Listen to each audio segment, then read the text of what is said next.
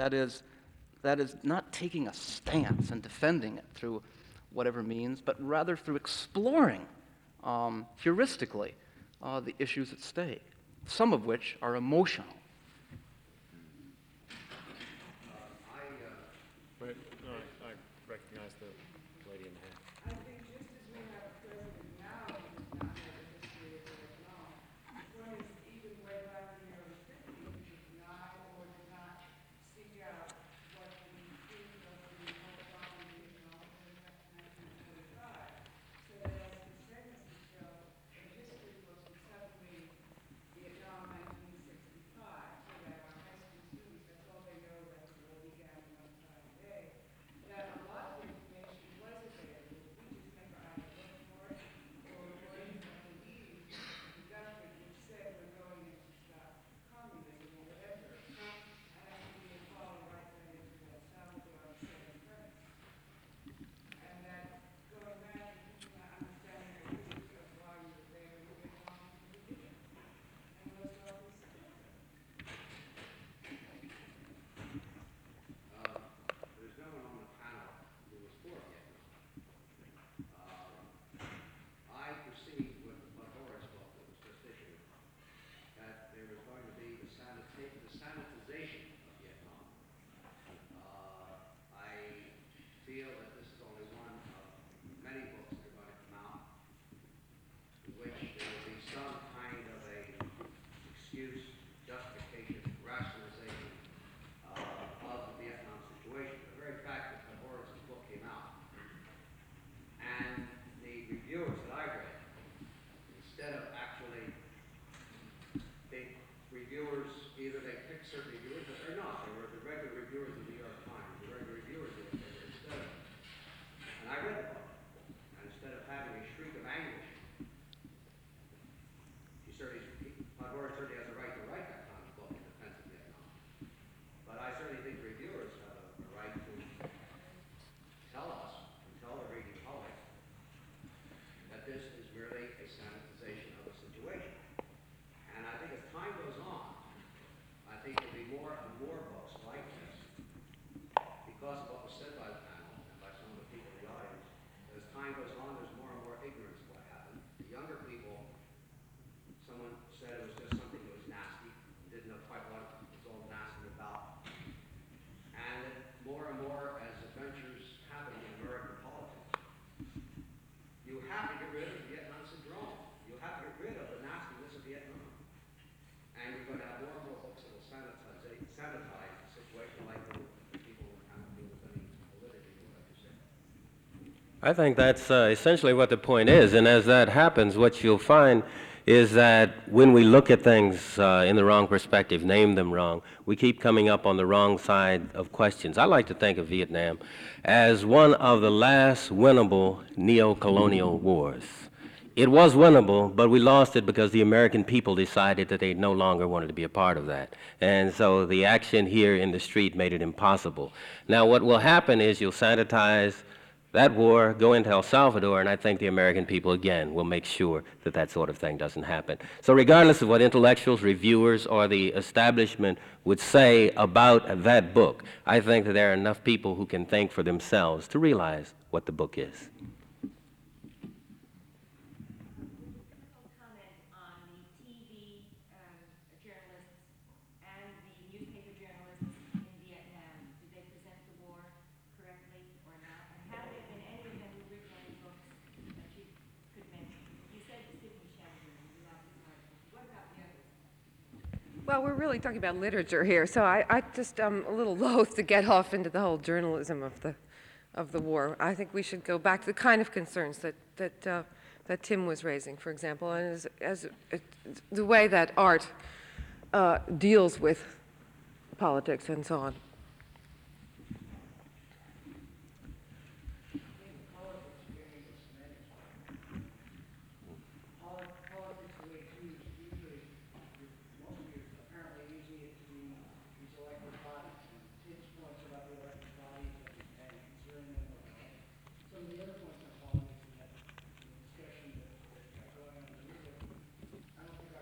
Part of politics is for people.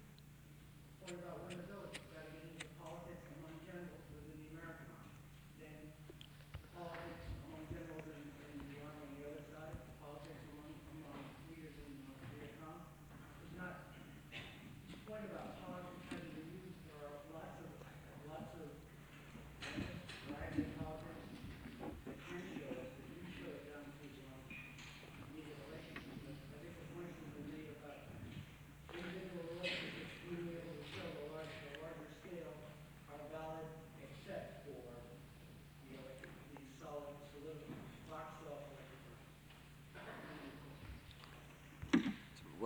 me say something I said before. I think the war is still too fresh to do that kind of thing. Do you know, it wasn't until, what, last couple of years ago that they did Torah, Torah, Torah. You know. Right. Right. I mean, I don't think you can talk politics about a book of the kind of sort that we'd all like to see written, and one thing that has not been done, until you can get the other side's point of view.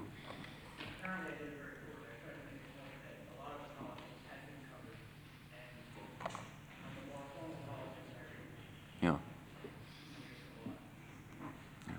Isn't it a subtle political issue that a man could be 21 years old, at minimum normally intelligent, at minimal normally educated, and know nothing about the war that he was stepping into? Doesn't some force have to be withholding a lot of information that we have a right to just simply know nothing about this critical issue? I couldn't agree with you more. That is the problem with the educational system in the United States. Well, that's the subtle political issue that raised in the book. O'Brien. Yes, I think that's right. Read Gloria Emerson's Winners and Losers on that point, too, rather very explicitly.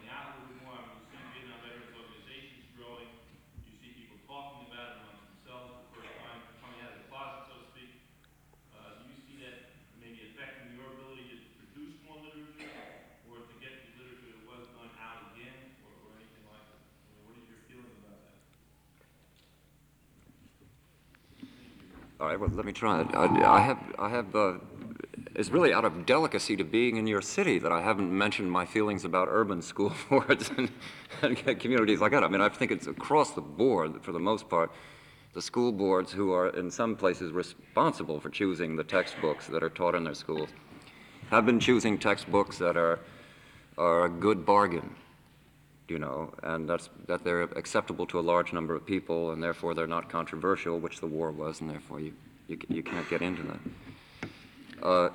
I don't believe that the 2 million Vietnam veterans are reading our books. You know, I don't think they want to read them particularly. Some of them do, but I think the vast majority would, like the country, would like to just put it under the rug and get it as far behind them as they possibly can. That whole point of the war receding in the pages of the history book as it's superseded by new crises is a very real one, until finally Vietnam is going to get those 2 or 3 sentences. It was the longest war in American history, and 56,000 Americans were killed. And then we go into something else. It's pathetic. I don't mean to sound so cynical about it, though. Let me offset Cordy's cynicism here. I may be the only person on the panel who is now writing a book on Vietnam. Is that true? I'm slow, you know, getting around to these things late. So I both hope that what you suggest is going to happen, since my book will be out in a few years. One part of my reaction to what you said is that in the course of writing this book, recently, in the past few months, I've been talking to a lot of Vietnam vets, and I've found that at least they say that they're thinking about Vietnam more. I constantly run into vets who are in the process of reading about Vietnam when I go to, when I go to talk to them. I think if that's really happening to any sort of large extent around the country, that it's I mean, it's both very encouraging for me, but I think for the for the kinds of things that you're talking about, and while I probably ultimately agree with Cordy on the futility of it all. No, I don't ultimately agree with Cordy on the futility of it all. Neither do I. I mean, I think these things do happen in little steps, and that 3,000 sales of a book is better than none, and 5,000 is better than 3,000, and I think the kinds of things that I feel are taking place just from the conversations that I'm having are very encouraging. I mean, aside from the fact that we have in fact managed to stay out of a few wars so far, thanks to the whole experience, and we may be able to stay out of the one that they're trying to foist on us now.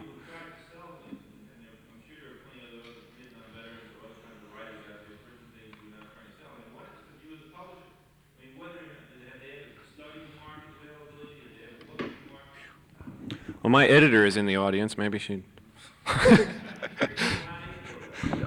We have with us Ian Ballantyne, who has been one of the leading publishers in this country for a great many years. Ian, perhaps you can say. Books on the Vietnamese War, in the opinion of publishers currently, are safe. They are doing well. They're going back to press, particularly the mass market paperback type. So I do believe that there are going to be some very important books coming from the enemy viewpoint. And when that happens, I think there'll be an explosion of interest in culture and in the events of that war. I think we've just begun to have books on the war. When you say the enemy, you mean the Vietnamese, North Vietnamese. Nat?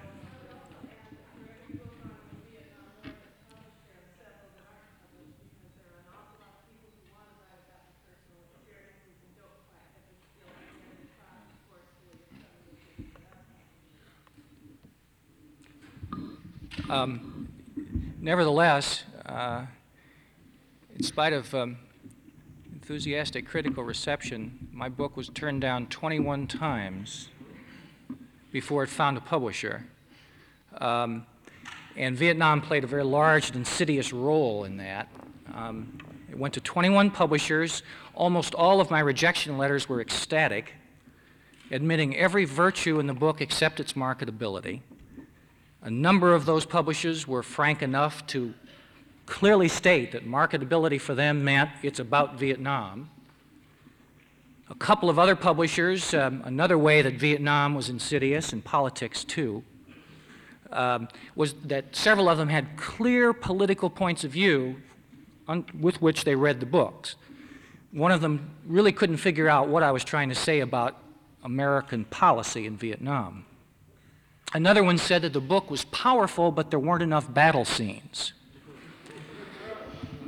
This kind of experience over the past 3.5 years does not suggest to me that American publishers have really opened their arms to this whole experience. I think we're just going to take a couple of more questions and then give the panel a vacation. I'll call on both of you who haven't spoken before.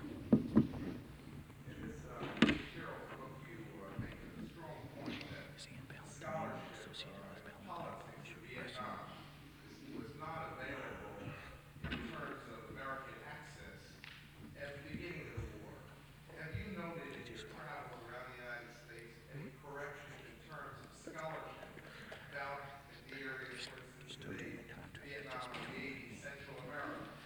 And are you planning to write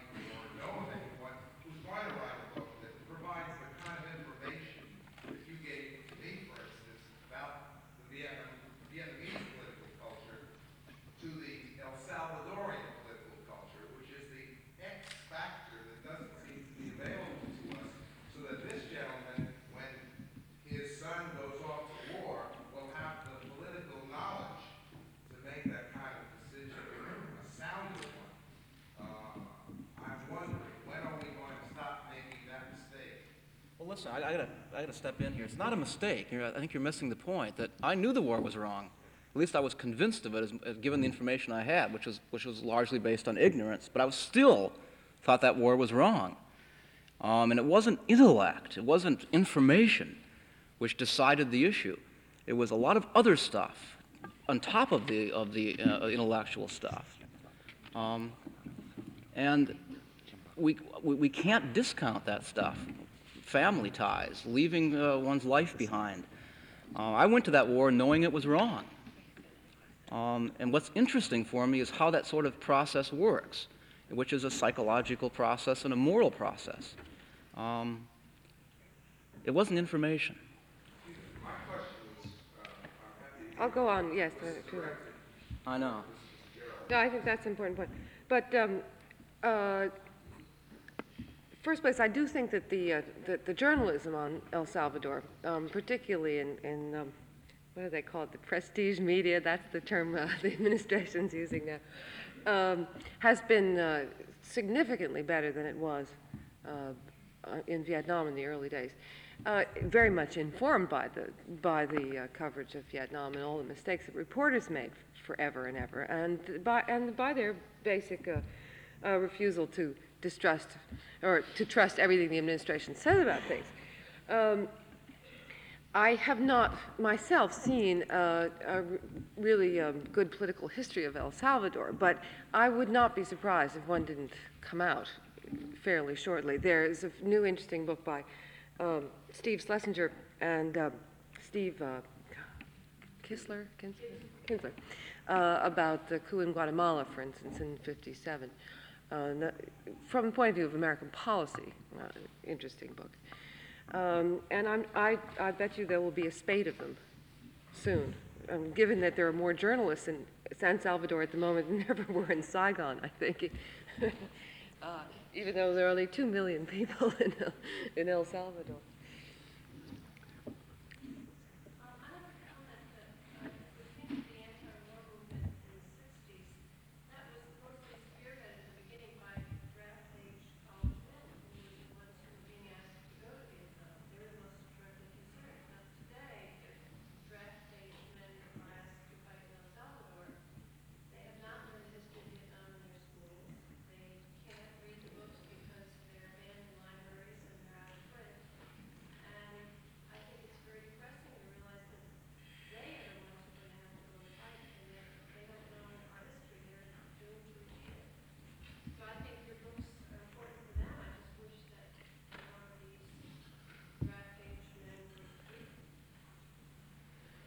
Well, it's also the problem with history teaching in this country, just to finish that off. I mean, there is no history taught in the schools of any sort or kind. If they only teach the Napoleonic Wars, it'd be terrific, too.